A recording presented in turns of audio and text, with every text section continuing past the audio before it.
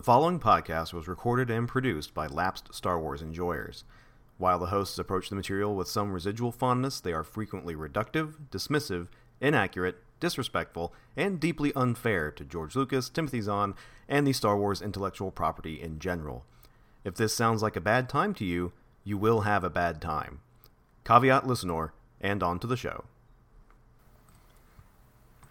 Hello all, and welcome back to the continuing Star Wars saga of the greatest imagination in the history of Western, I was going to say literature, but art, really. Heir to the Empire by Timothy Zahn. That's right, you're listening to Thunderdome, presented by the two wailing jizz masters, Dr. Daniel Doughty, and his intrepid co-host, Ronnie Gardaki. Ronnie, how you feeling tonight? Feeling good. Feeling ready to thrawn. We are tanned and thronned and ready to go. We got some exciting stuff. Really, I know that we say this every episode, but it feels like maybe things are happening. So that's pretty exciting. And I guess we can just get right to it, right? I mean, that's how I always forget if we do segments on this show until we start recording. And I don't think we do. I think we hop right into the recaps. So, Ronnie, how do you feel about that? You ready to go ahead and let the readers know what's been going on? Yeah, sure. All right. Well, right now I'm going to pause to let my cat out because she's meowing. I will edit this part out. I'll be right back. No, leave it in. Well, if I'm going to leave it in, you need to talk to fill up the air.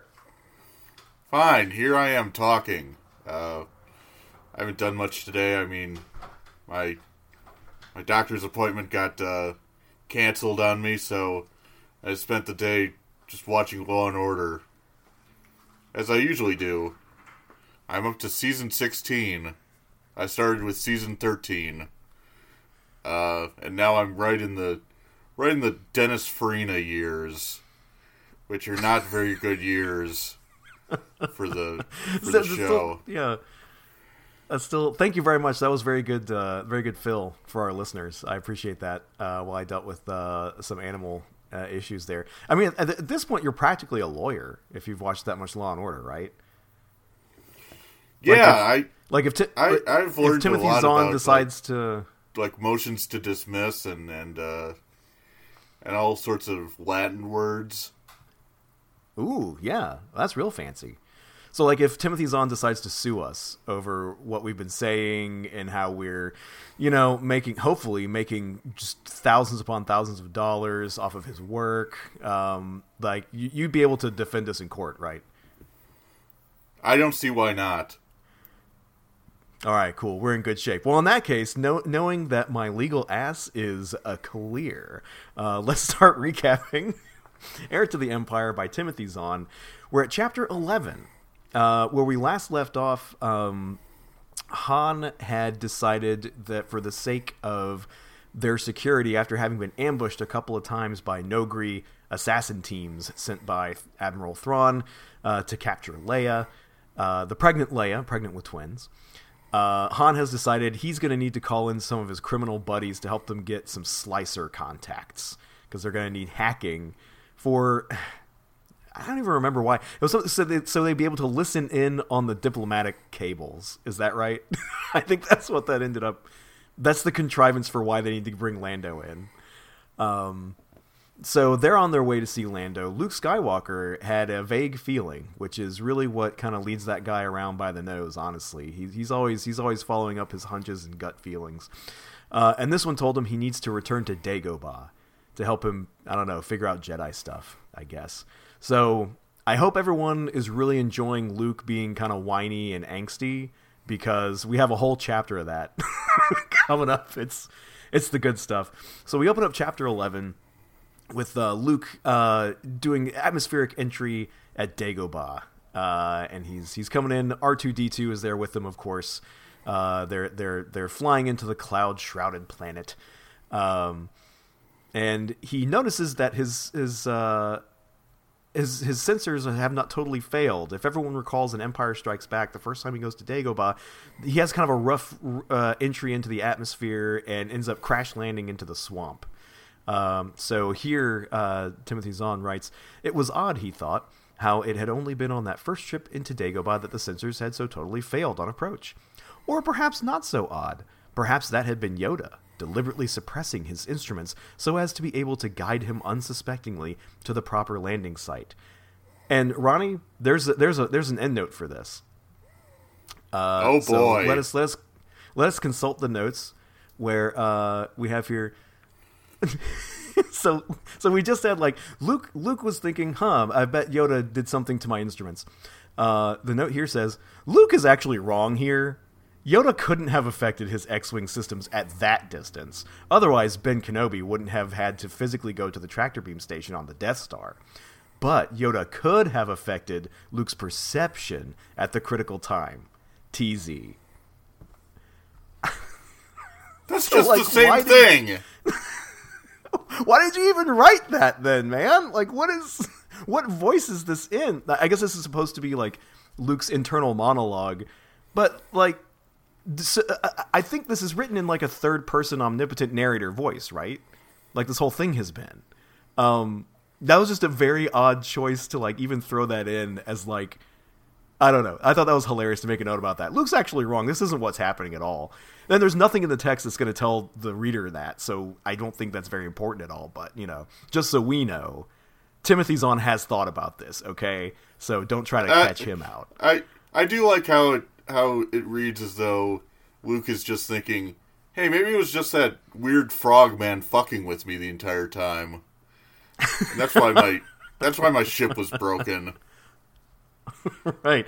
And honestly, like, hey, given with all the times that Frogman fucked with him, I think that's a pretty fair presumption. But anyway, he makes it down safely. Nothing's going too wacky. It's just, hey, it's how an X-Wing lands on a swamp planet. Perfect. A+, 10 out of 10. So he has R2 find a decent landing spot. They set down nicely. But wouldn't you know that landing spot is next to the spooky cave. Oh, yes. The cave. That thing in Empire Strikes Back, which is just kind of a throwaway scene, not throwaway scene, but as kind of an aside to help you, the viewer understand that Luke is having feelings about Darth Vader. In Empire Strikes Back, he goes into that cave and has that vision of Darth Vader who attacks him, right? I never thought that was that important of a scene, personally. Apparently, Timothy Zahn thinks that is one of the key scenes in the entire Star Wars trilogy, because he builds a lot off of that. Apparently, that has been sticking in Luke's craw ever since it happened, and he still breaks out in a sweat when he thinks about it. So, well, think of it this way: there are exactly two locations on Dagobah. There's Yoda's house, and there's the cave. If you're not going to use Yoda's house, you're going to have to use the cave. That's true. And since we landed near the cave, we're going to have to go walk over to Yoda's house. So that's the first thing they're going to do. Luke is interested in trying to find something that might help him become a better Jedi teacher. So he's hoping maybe there are some like cool Jedi books left behind, any kind of material that Yoda might have had in his little hovel that can lend him some insight on how to become a great Jedi and a great Jedi trainer. So, in an amazingly pointless episode, they go tromping over the swamp, over to Yoda's house, and find that it's just kind of a pile of moss. It's just all crumbled. And Luke has a moment considering the different preservational characteristics of various climates, arid versus humid environments, because he reckons that, on Tatooine, an abandoned structure could last for half a century or more, but it never occurred to him that in a human swamp that the plants might take over and destroy a structure in as little as 5 years. So that's also, so he said, beside him, R2 twittered a question. I thought Yoda might have left some tapes or books behind, Luke explained. Now, Ronnie, I want you to hold in your mind that Luke knows what books are. Because that's going to come up a little later. He knows what tapes are. He knows what books are. It's going to come up a little bit later in an endnote. But it turns out there's nothing there. there's just Yoda's little mud hut has kind of collapsed. They find a few, like his little iron cooking pot is kind of overgrown with moss and being kind of reclaimed by the accumulating mud. So Luke bids R2-D2 to extend his little sensor plate and kind of sniff around, see if he can detect anything. Can I talk a bit about? Can I talk a bit about R2-D2 for a moment? Please do. Because that was the thing I took away from this chapter. Because there's a lot of my favorite one is the phrase beside him. R2 beeped questioningly. Now I don't know how you beep in a questioning fashion. I mean, the conceit of the character is that, okay, he just does a bunch of beeps and boops, and characters intuitively understand what he's trying to say. But when you start like having him beep and boop in like the form of a question or quizzically or like just sort of like putting all these emotions onto what is just like beeps is very strange. Well, I'm glad you brought that up because there's an endnote that addresses this. There's one. It's a note for this chapter that says, "God damn it, he thinks of everything." He's a genius. He's like Admiral Thrawn, or rather, I should say Admiral Thrawn is like Timothy Zahn. It says here on the note, one of the challenges I faced was to find a way to describe R2-D2's sounds without having Skywalker's sound capitalized to draw on.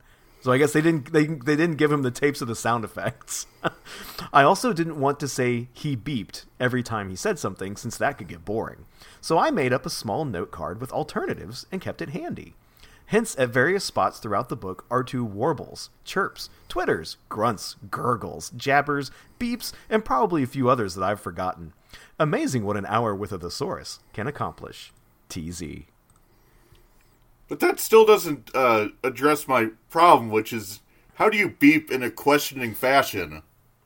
I don't. Well, you do it with like a. You do it with the lilt, like the upspeak. You go beep beep beep, like that. Done. Okay, sorta. I guess we're talking to an R2-D2 language expert here. Hey, I have been known to dabble in skimming Wikipedia articles about many languages, so I can consider myself something of an expert. But anyway, so they R2-D2 puts his little sensors out, and he decides that he's found a thing. There's something he's getting some readings on, but as it turns out, those signals that he's picking up lead back to the cave, the other location on Dagobah. So they go walking back to the cave. Luke feels bad. He feels icky and sad. He walks into the cave and doesn't like it. It's got bad vibes. He's relieved that he does not face another vision of Darth Vader, which, why would he? That was 5 years ago. You're in a different place now, man. But what he does get is a vision of himself. He's catapulted back in time to the part at the beginning of Return of the Jedi where he's on the little hover skiff about to be dunked into the Sarlacc pit. Yeah, so he's still flashing back to 5 years ago. He's still flashing back to 5 years ago.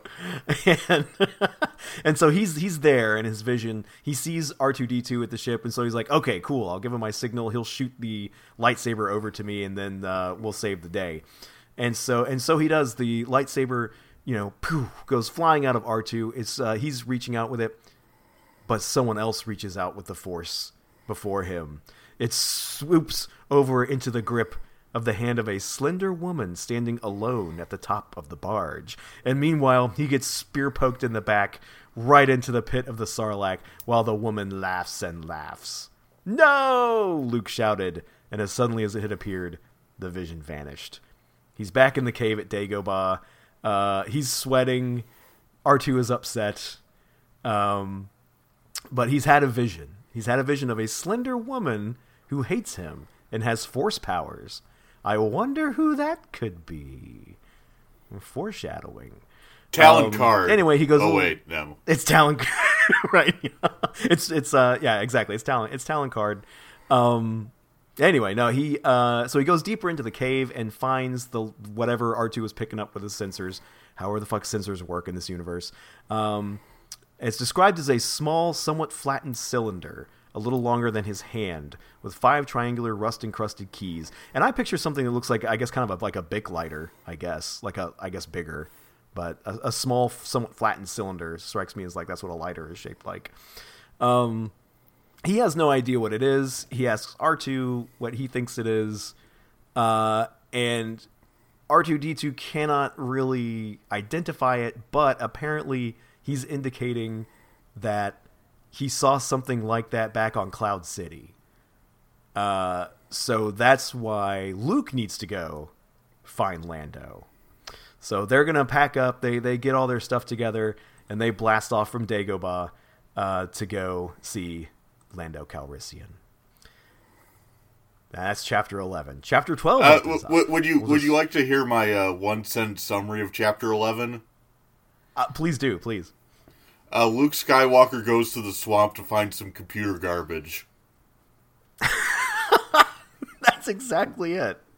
and that's really all we needed from that. It's I guess this is like a character moment, but this is the same character moment Luke has been having since the beginning, where he's like, nah, I'm a crappy teacher. I don't know what I'm doing. Nah.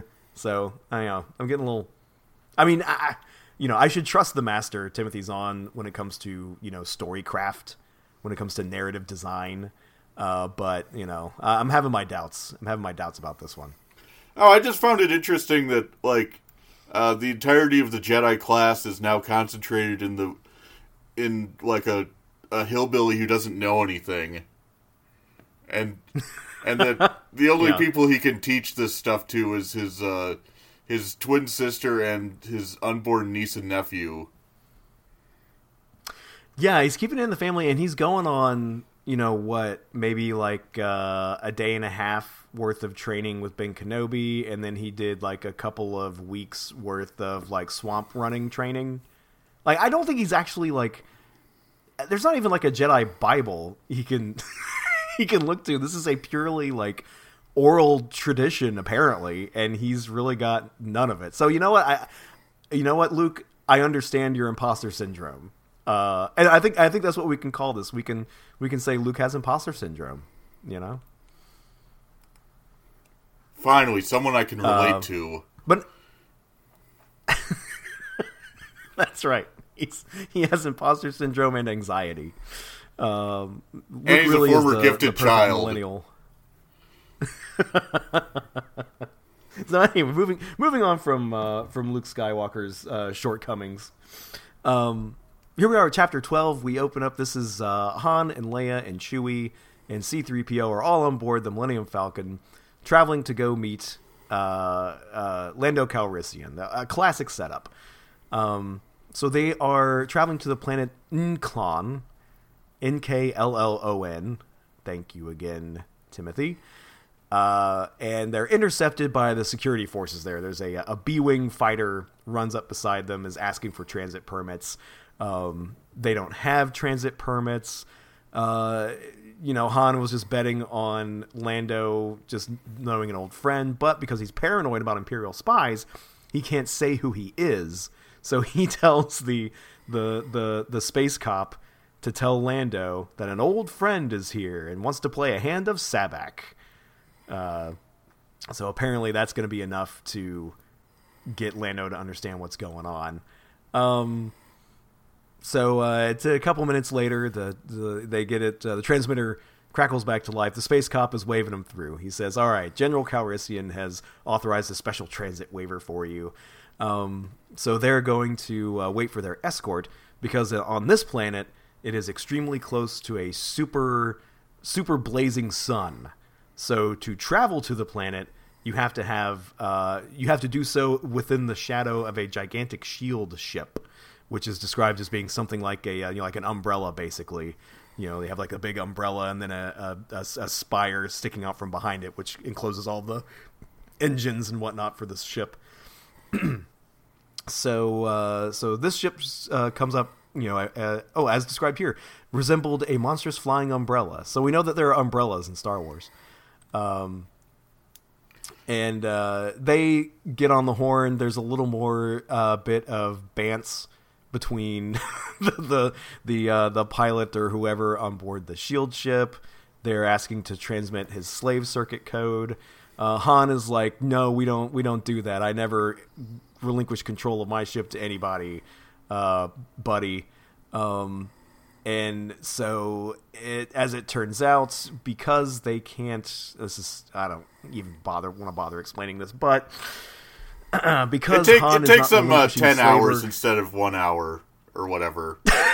Right, because Han is an infosec guy and he's not giving out his shit. It's going to take them 10 hours at sublight speed to make a trip, which is typically done in 1 hour.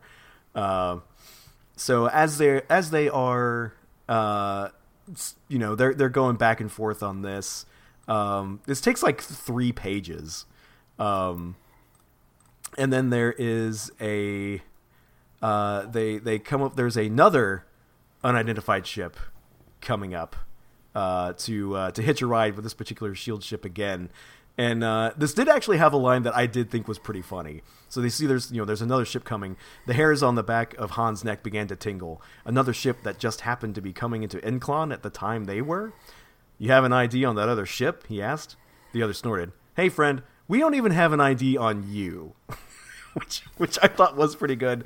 And exactly the kind of attitude I would take if I was dealing with this kind of bullshit. I don't like how snarky these guys are. Because there's another line where the guy says, like, okay by me, unidentified ship. I get paid by the hour anyway. So it's like... Yeah. I don't know. They're a bit too lippy for my taste. And not very professional. I think I'm going to talk to their manager about this. And that manager is, of course, the only brother in space, Lando Calrissian. So, as it turns out, they're all nervous about this other ship coming up, which, fair. But it's small. It's completely hidden on the other side of the shield ship. Interference is getting in the way, so there's like a couple pages of some tension there. But then it resolves like, oh, it's an X-Wing with Republic markings, and Luke hails in. Hello, strangers. Good to see you. And Han is not buying it. He's too paranoid now. So it looks like Luke's X-Wing, but of course remember the last time that they almost got. I mean, the Imperials had they got their hands on a ship identical to the Millennium Falcon. So Han's playing it careful. He's trying to suss out how to do this, and Leia has the idea of she's like, hey, can you reach out with the Force? And she's like, yeah, it's Luke. And he's like, I don't know, almost positive that's not good enough. So she has an idea to put C-3PO on the horn with R2-D2. And C-3PO and R2-D2 have their classic lovers quarrel, and Han knows, okay, that's Luke Skywalker. It's quite a little moment that took 5 boring pages to make happen.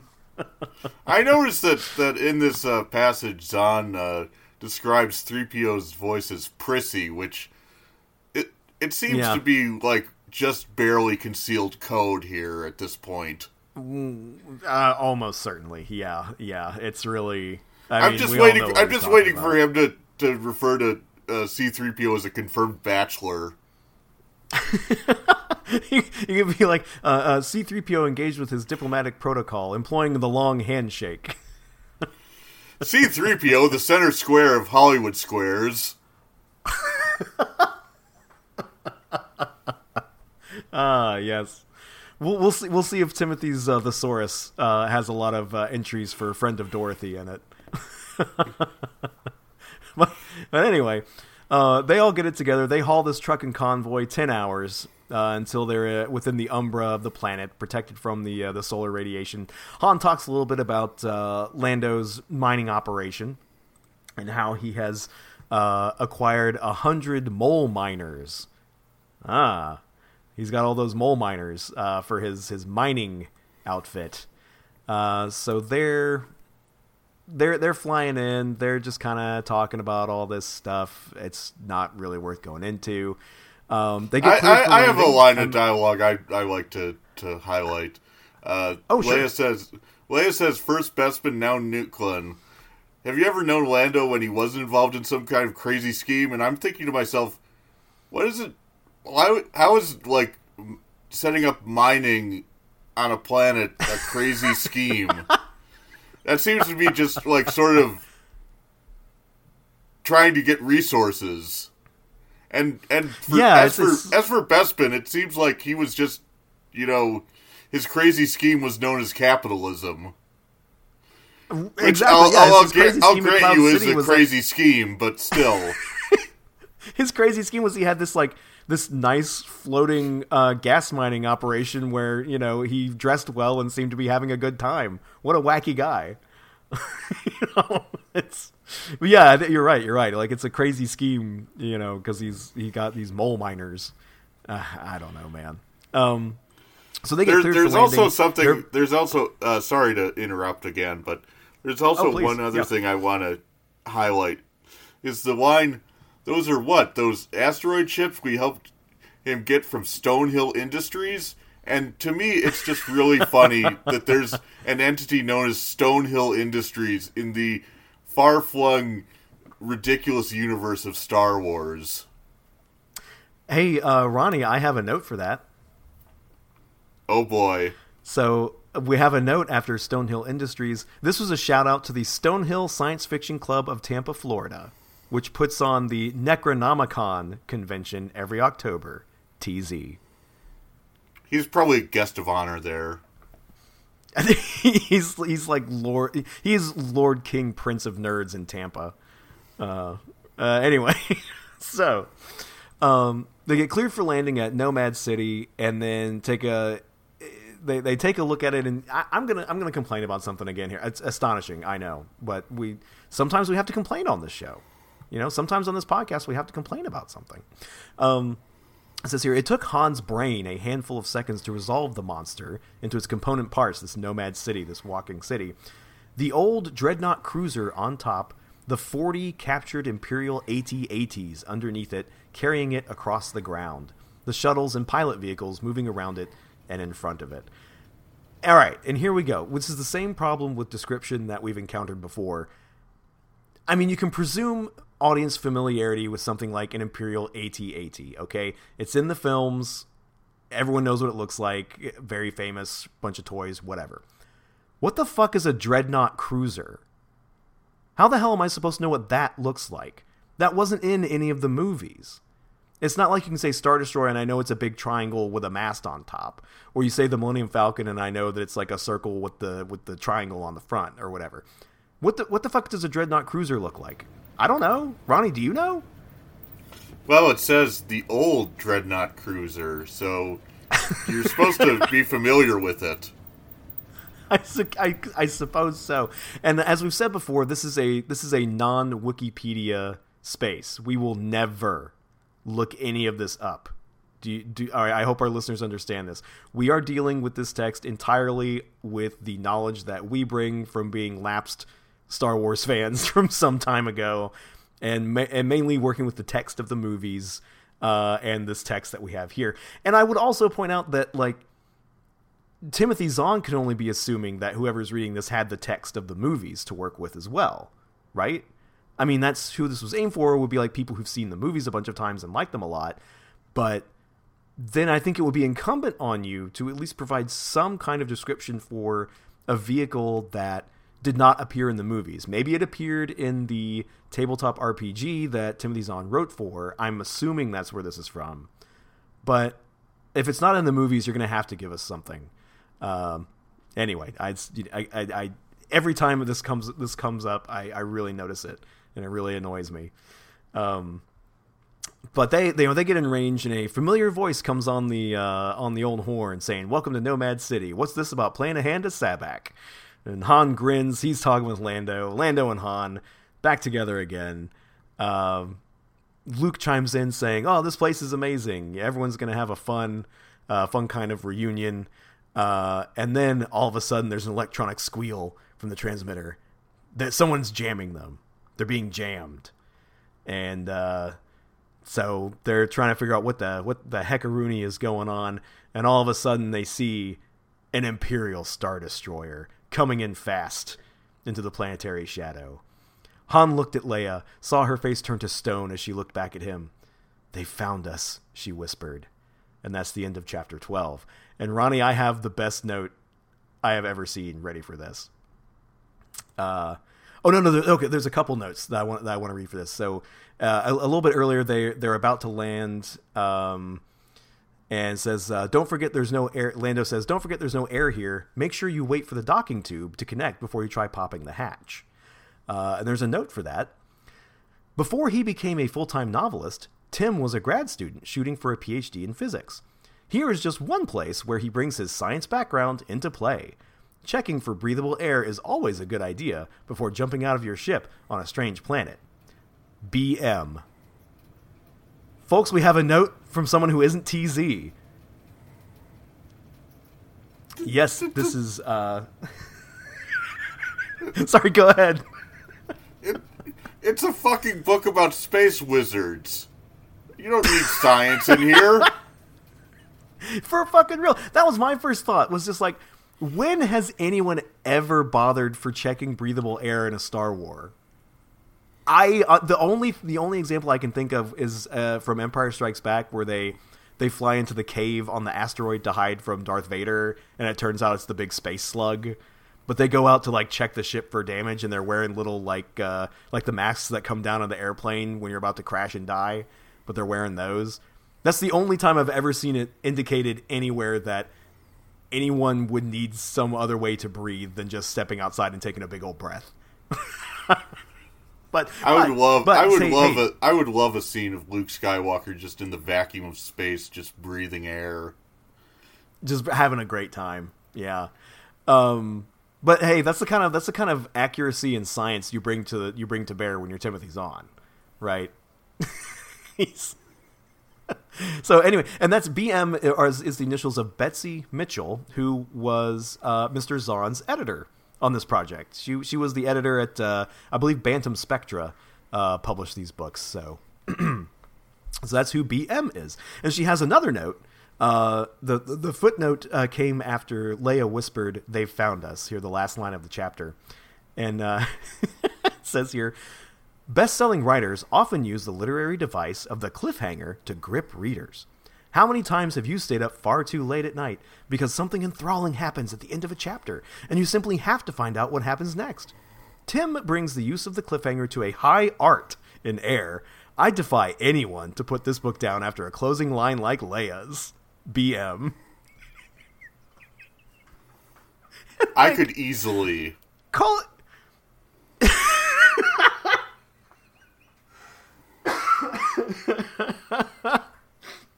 It would be no challenge. I can put my bookmark in and have a good night.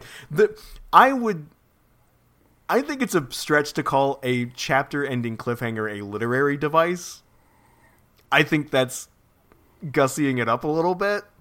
And moreover, I'm sorry, but it's hack. It's hack stuff. It's like James Patterson. This is what James Patterson does. He has those 3-page chapters, and they always end on a line that says, "And then she heard the last thing she ever wanted to hear." It's like not, a fucking goose. It's like a fucking Goosebumps book. Like every Yeah. chapter just ends with like, and then something came from behind him. Right. It's not a literary device deftly used by a master. It's hack work. It's cheap heat. It's not anything, but this professional editor thought he did a great job working those in there. And and she's right, because Ronnie, this is not our stopping point. We have to push on to chapter 13 for our recap this episode. Oh boy! Unless you wanted any more commentary on the bickering with Space Roughnecks chapter. I was just thinking back to chapter 11 and how Dagobah apparently has birds and lizards, and the Timothy Zahn only deigns to describe them as birds and lizards. So yeah. So it's like the book is rapidly running out of budget for like creature design, so it's just like, oh, what about this? What about this goldfinch? Yeah, it's a space bird. Well, yeah, he's gonna be like Lenny talking about today's super animals at the Springfield NRA meeting. Like, we got to deal with today's super animals, like the flying squirrel and the electric eel. And but not even that. He's just saying iguana. Like lizards. I think this iguana's pretty sharp. But one thing I want to say. Remember how I asked you to remember that Mr. Zahn mentioned books earlier? That Luke said to himself, "I wonder if there's any books here." At one point, when Han is arguing with the bantery roughnecks, he says he'll know it's me, provided that some middle-level button pusher out there loosens up and sends it in. Middle-level button pusher. There's a note for that, which reads, "There is apparently no paper in the Star Wars universe, so the term paper pusher is again one of those that needs a little tweaking. TZ." What's going on? Are we? Maybe. Are we? Maybe all books are books on tape. That might be it. They're all ebooks. So he has like a thumb drive, and that's what all the books are. But man, I can't overstate how tickled I was by that passage where Luke was looking for books and tapes, because I just spent like 5 minutes just imagining like Luke Skywalker with a Walkman listening to Creedence. Luke Skywalker with a Walkman listening to an Anthony Robbins motivational tape to get better at being a Jedi. or just some jizz music. Just the cantina music. He's jizz wailing. He's there. He's got his boom box, or as they call it in the Star Wars universe, his thunder stone. I don't fucking know. Oh my god. And yeah, the idea of tapes is just amazing to me. That tapes would be in this futuristic world. I mean, we got rid of tapes in like 2003. Yeah, and I don't look. The thing is, I think with Star Wars, like, and I think it's one of the things that is actually interesting about the setting is that it has a kind of timelessness with its futurism, and everything's very worn and lived in, and there's a lot of stuff that, like, you know, I mean, like, Lando still has to use little pig slaves on Cloud City, right? Like, it's not just completely automated or whatever. Like, it's a kind of halfway future in a lot of ways. So I could see there being, like, tapes, or they just call them tapes, you know. It's some sort of recording medium that they just call tapes or something. I don't know. I know in some of the other EU stuff, some of the other expanded universe stuff, they have, like, Jedi hologram cubes, which store, you know, like, holograms of people talking or whatever. So maybe that's what they mean when they say tape. I don't know. He did say book, but there's no paper in the Star Wars universe. And furthermore, why does Timothy Zahn think there's no paper in Star Wars? Why does he think that? Why would there be no paper in Star Wars? Why wouldn't there be any paper in Star Wars? Like, I guess I'm thinking, like, maybe we haven't seen paper in any of the movies, but I don't think that indicates that there's no such thing as paper. Not to get too crass here, but, you know, toilet paper is paper.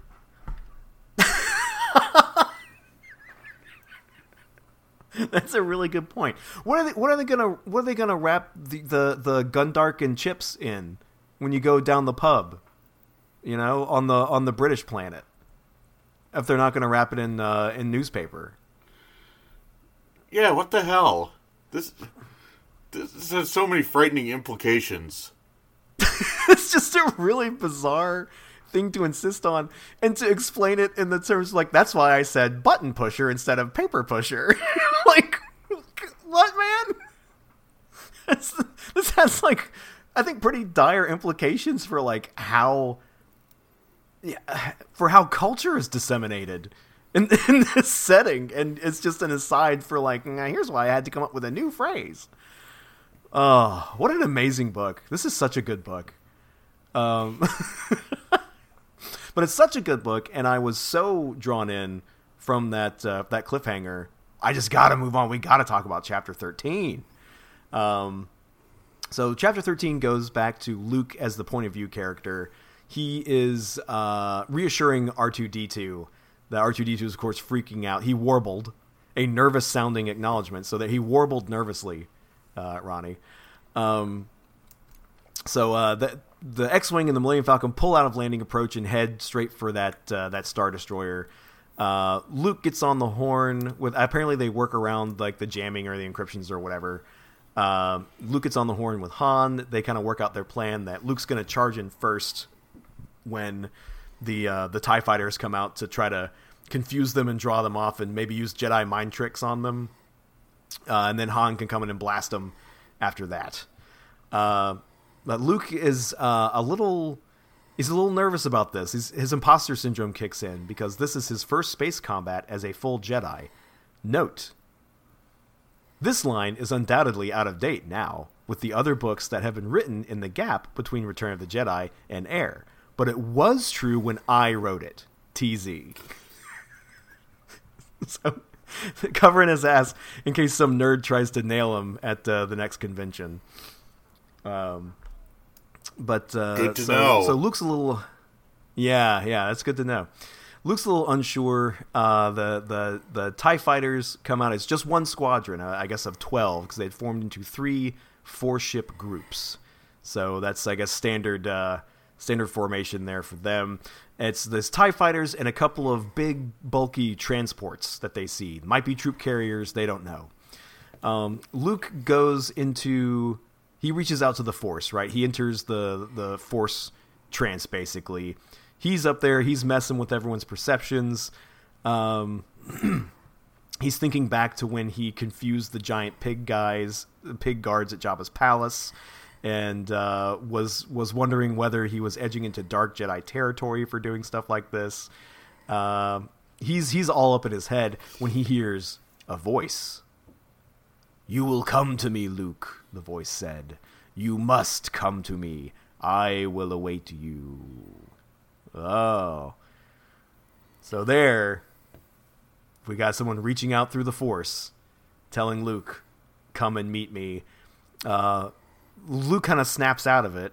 There, he's hearing he's hearing his name being called out through the comms chatter there, and he croaks back like, "Ugh, Leia."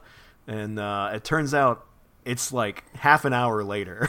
he's kind of... It's kind of what happened when he was using the little training zapper last time that we recorded. He's prone to going into these fugue states, I guess, when he's using his Force stuff. But there was a couple of... he blasted a couple of the TIE fighters, but they scrambled. They didn't really do anything. That no one really shot anything up. The those big bulky things went down to the planet and then went back, and everything seems fine. Everyone's kind of confused as to what just happened. So then we switch over our point of view over to the Bridge of the Chimera, where the Imperial gang is monitoring. This was Judicator. This was one of the other Star Destroyers, the one that had been modified for withstanding the high radiation of the giant sun at Nikolon. But they're monitoring what the Judicator is doing back on the Chimera, and Palaeon announces that they're all clear, Admiral. So we have Thrawn, Palaeon, and Master Cabeoth. They're all there. They're hanging out. And this was, I think, a great line. They fulfilled so it says, "So, Master Cabeoth," Thrawn says. "They fulfilled their mission," Cabeoth said, that strangely taut expression on his face again. "They obtained 51 of the mole miner machines you sent them for." 51, Thrawn repeated with obvious satisfaction. "Excellent." So this was all the smash and grab to get those mole miners that they needed for Thrawn's plan that he mentioned earlier, which we still don't know all the shape of.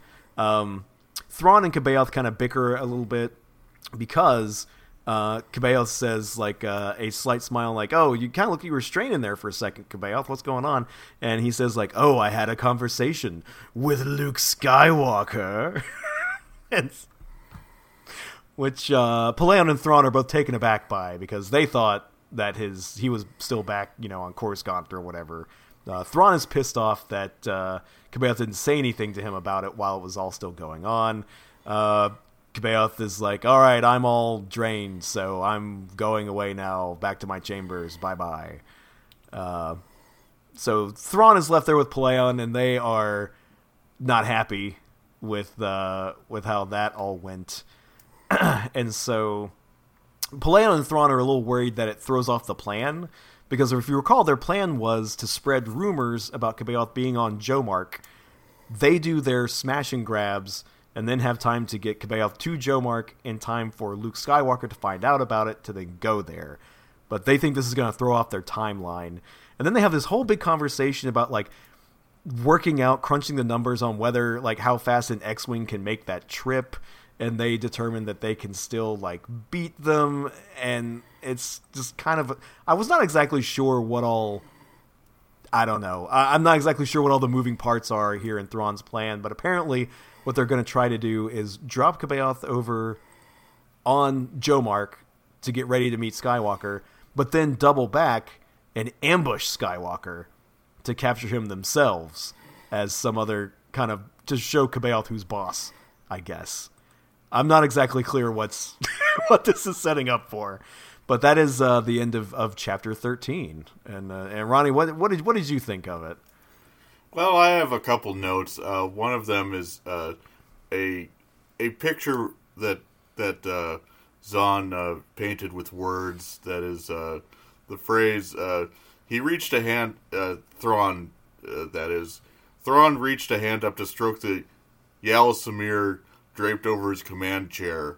And I just really like picturing, like, this salamander creature just draped over a chair that Thrawn is sitting in. Yeah. They're really making themselves at home. For being so... because when they were first introduced, the Ysalamiri were like... It sounded like they were, like, parasitical on this particular tree, on this particular planet. So they had to be really, like...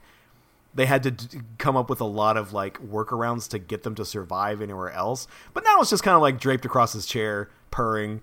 I guess they've really adapted to life on the Star Destroyer. Yeah, it's like Blofeld's cat in James Bond. Yeah.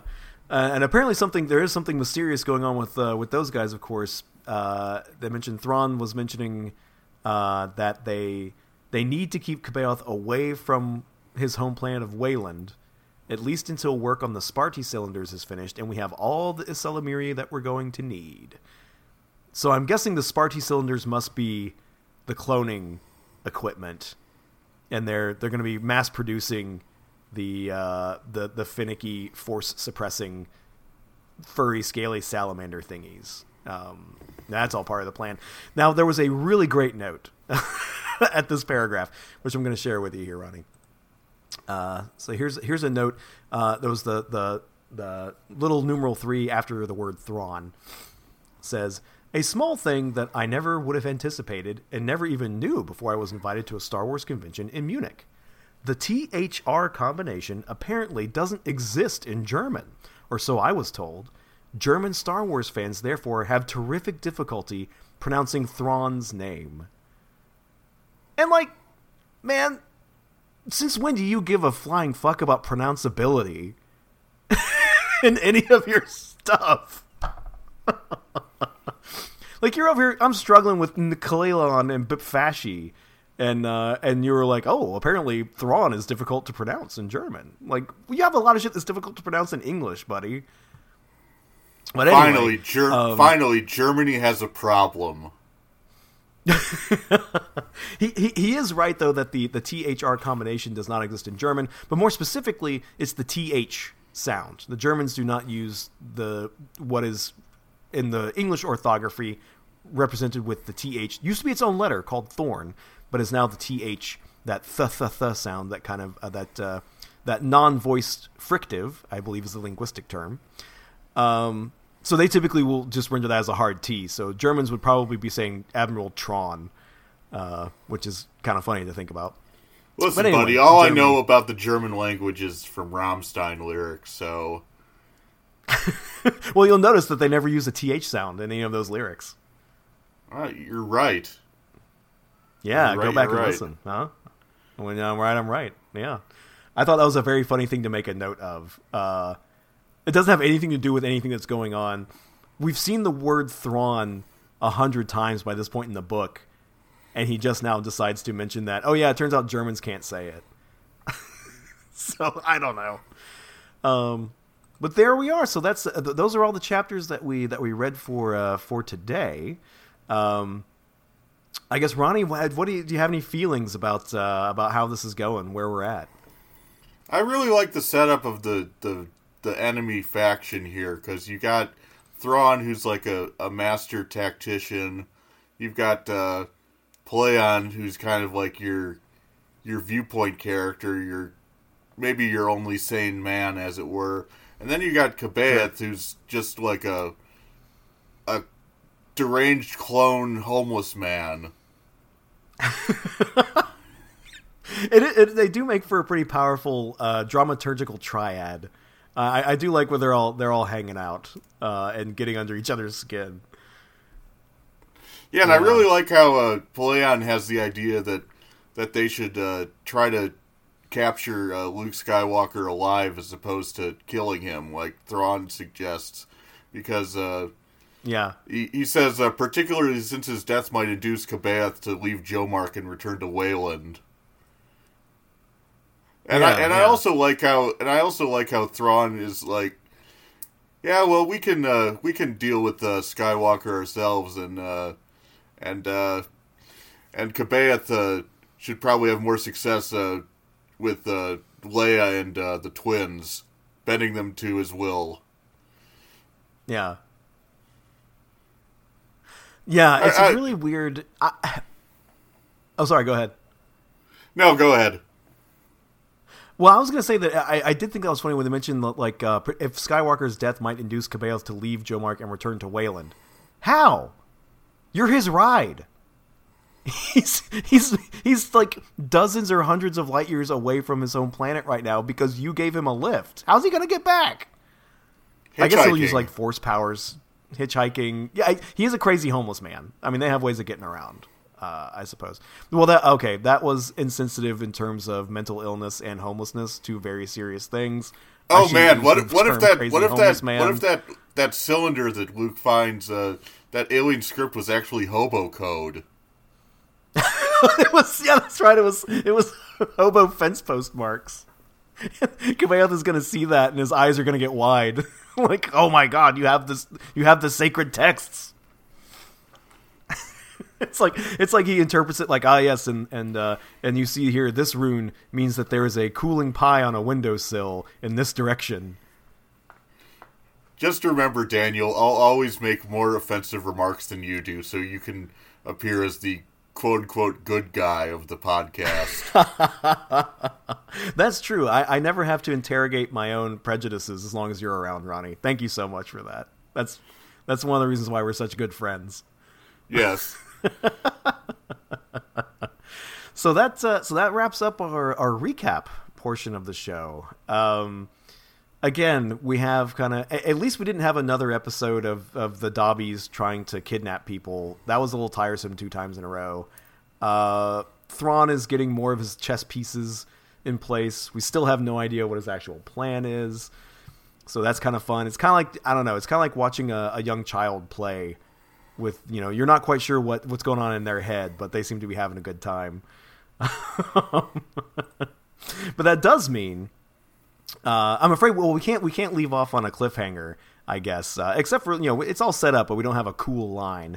So that's a little sad, but we do leave off here, and it's now time to move on to the next segment of the show, where Ronnie and I enter the titular Thunderdome to struggle as the thesis and antithesis.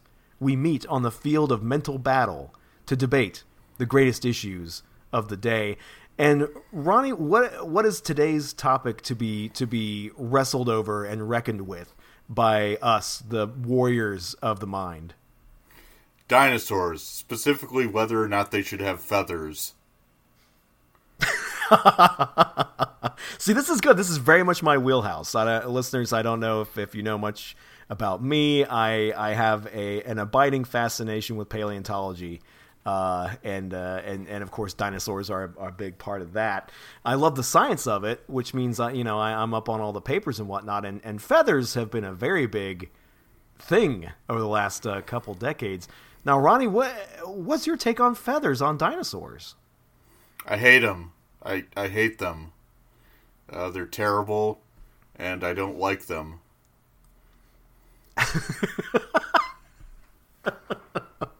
Now, is this from I guess from an aesthetic standpoint, right? Like it just looks wrong to you. Is that it? Partially. I think when you look at drawings of dinosaurs when they have supposedly accurate feathering, they just look like turkeys. They look like chickens. They look ridiculous. They don't look scary. They don't look cool. They look dumb. They look stupid. Oh. So, I mean, do you think birds look dumb and stupid because they have feathers? Yes, obviously. I mean, birds are. Why do you think we have the term bird brain? Because of the feathers. Clearly. No, I guess I just mean so like a hawk or an owl, like those don't look cool to you because they have feathers. I mean, they look fine. I mean, but they're the right size for having feathers. I mean, you see a Tyrannosaurus Rex with feathers. I mean, it's ridiculous. That's a good point. We only know feathers as an integument on pretty small animals. I guess that's a good point. Now, Ronnie, imagine if an elephant had feathers. Just ridiculous. I'm imagining it now. It's terrific. Now, I am, of course, going to, because Ronnie took the con side, I am honor-bound to take the pro side. Not only honor-bound, but science-bound. Because, Ronnie, let me tell you something. Facts don't care about your feelings. All right, buddy? Oh, no. And the fact of the matter... That's right. My inspiration, every time I enter the Thunderdome, every time we spill intellectual blood on the sand of the sacred Thunderdome, I am, of course, inspired by and led by the guiding light of debate and intellectual competition, Ben Shapiro, who is, of course, my personal hero and and role model. I couldn't even get that out without breaking. But anyway, to bring it on back, I think, Ronnie, you gotta grapple with the fact. Now here's something that you'll probably take to heart, and that is that there is no direct evidence of feathering on large theropods like Tyrannosaurus Rex. There isn't. Like, we haven't found any actual feather impressions, anything like that.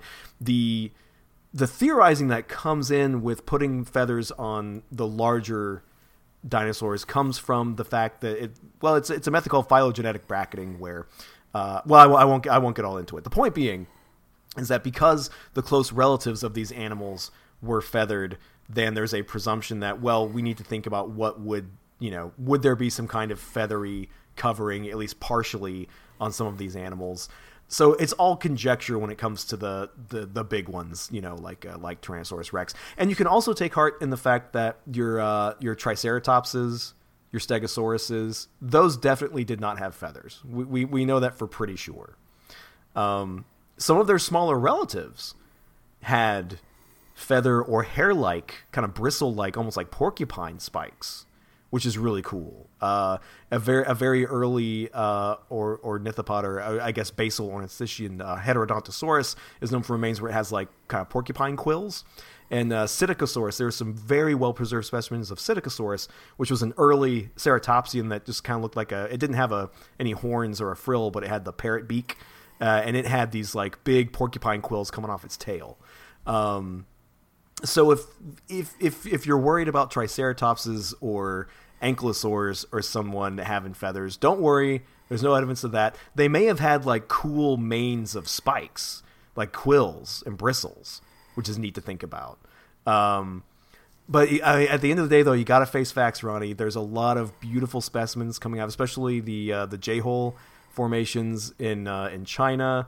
There's beautiful specimens preserving all the feathers there. There's even been, and this is very cool, this was a few years ago, there's even been analysis on the feathers where they can zoom in with an electron microscope and look at the fossilization is so good that it retains the pigment structures in the feathers. And so that scientists are able to reconstruct what the actual coloration of those feathers were. So we know for a fact that Sinosauropteryx, one of these little feathered meat-eating snappers, from that formation in China was kind of ginger colored with white stripes on its tail. Isn't that fun? So what? As far as I can tell, what you're saying is all of the new crappy dinosaurs have feathers, whereas the classic cool dinosaurs don't. And I guess that's a compromise I'm willing to live with. Now, I will have to say. There is a group that kind of throws a wrench in that because the raptors, your dromaeosaurids like Velociraptor and Deinonychus, those were definitely feathered. So I'm sorry to say, those are some classic dinosaurs that get the feather treatment. But by and large, you are correct. Like the big classics, none of the sauropods like the long necks, the brachiosaurs and the brontosaurs and everything, none of them had feathers. Iguanodon didn't have feathers. You're in the clear there. It was mostly a small-bodied theropod thing. But that does mean that Velociraptor was definitely covered in feathers. They've even found on its arm bones. They found the places where big, like big, almost like would look like flight feathers on a bird wing attached into the bone, like where those the big let me feathers were something attached. Close to home here. Imagine you with hair. Imagine you with feathers. No one would say, You're right. Hey, look at Daniel. There goes that cool guy. No, it's like, what's that weird feathered-looking freak doing? They would even say that if I had hair, they would say, like, what the hell is that thing over there? That's not right. Like, I have a face that's meant to be bald. So, yeah. All right. Your wife and child would not recognize you, and they would distrust you innately. Well, I think we can wrap up here. Like, I understand your position a little better. I think it's fantastic as we find out more for sure about these animals. It becomes less a matter of, it turns out they don't care what you think. They don't care what you think would look cool. They were animals on their own terms. And the more we find out for sure about what their lives were like and what their appearance was like, the less we have to rely on human imagination to fill in those gaps.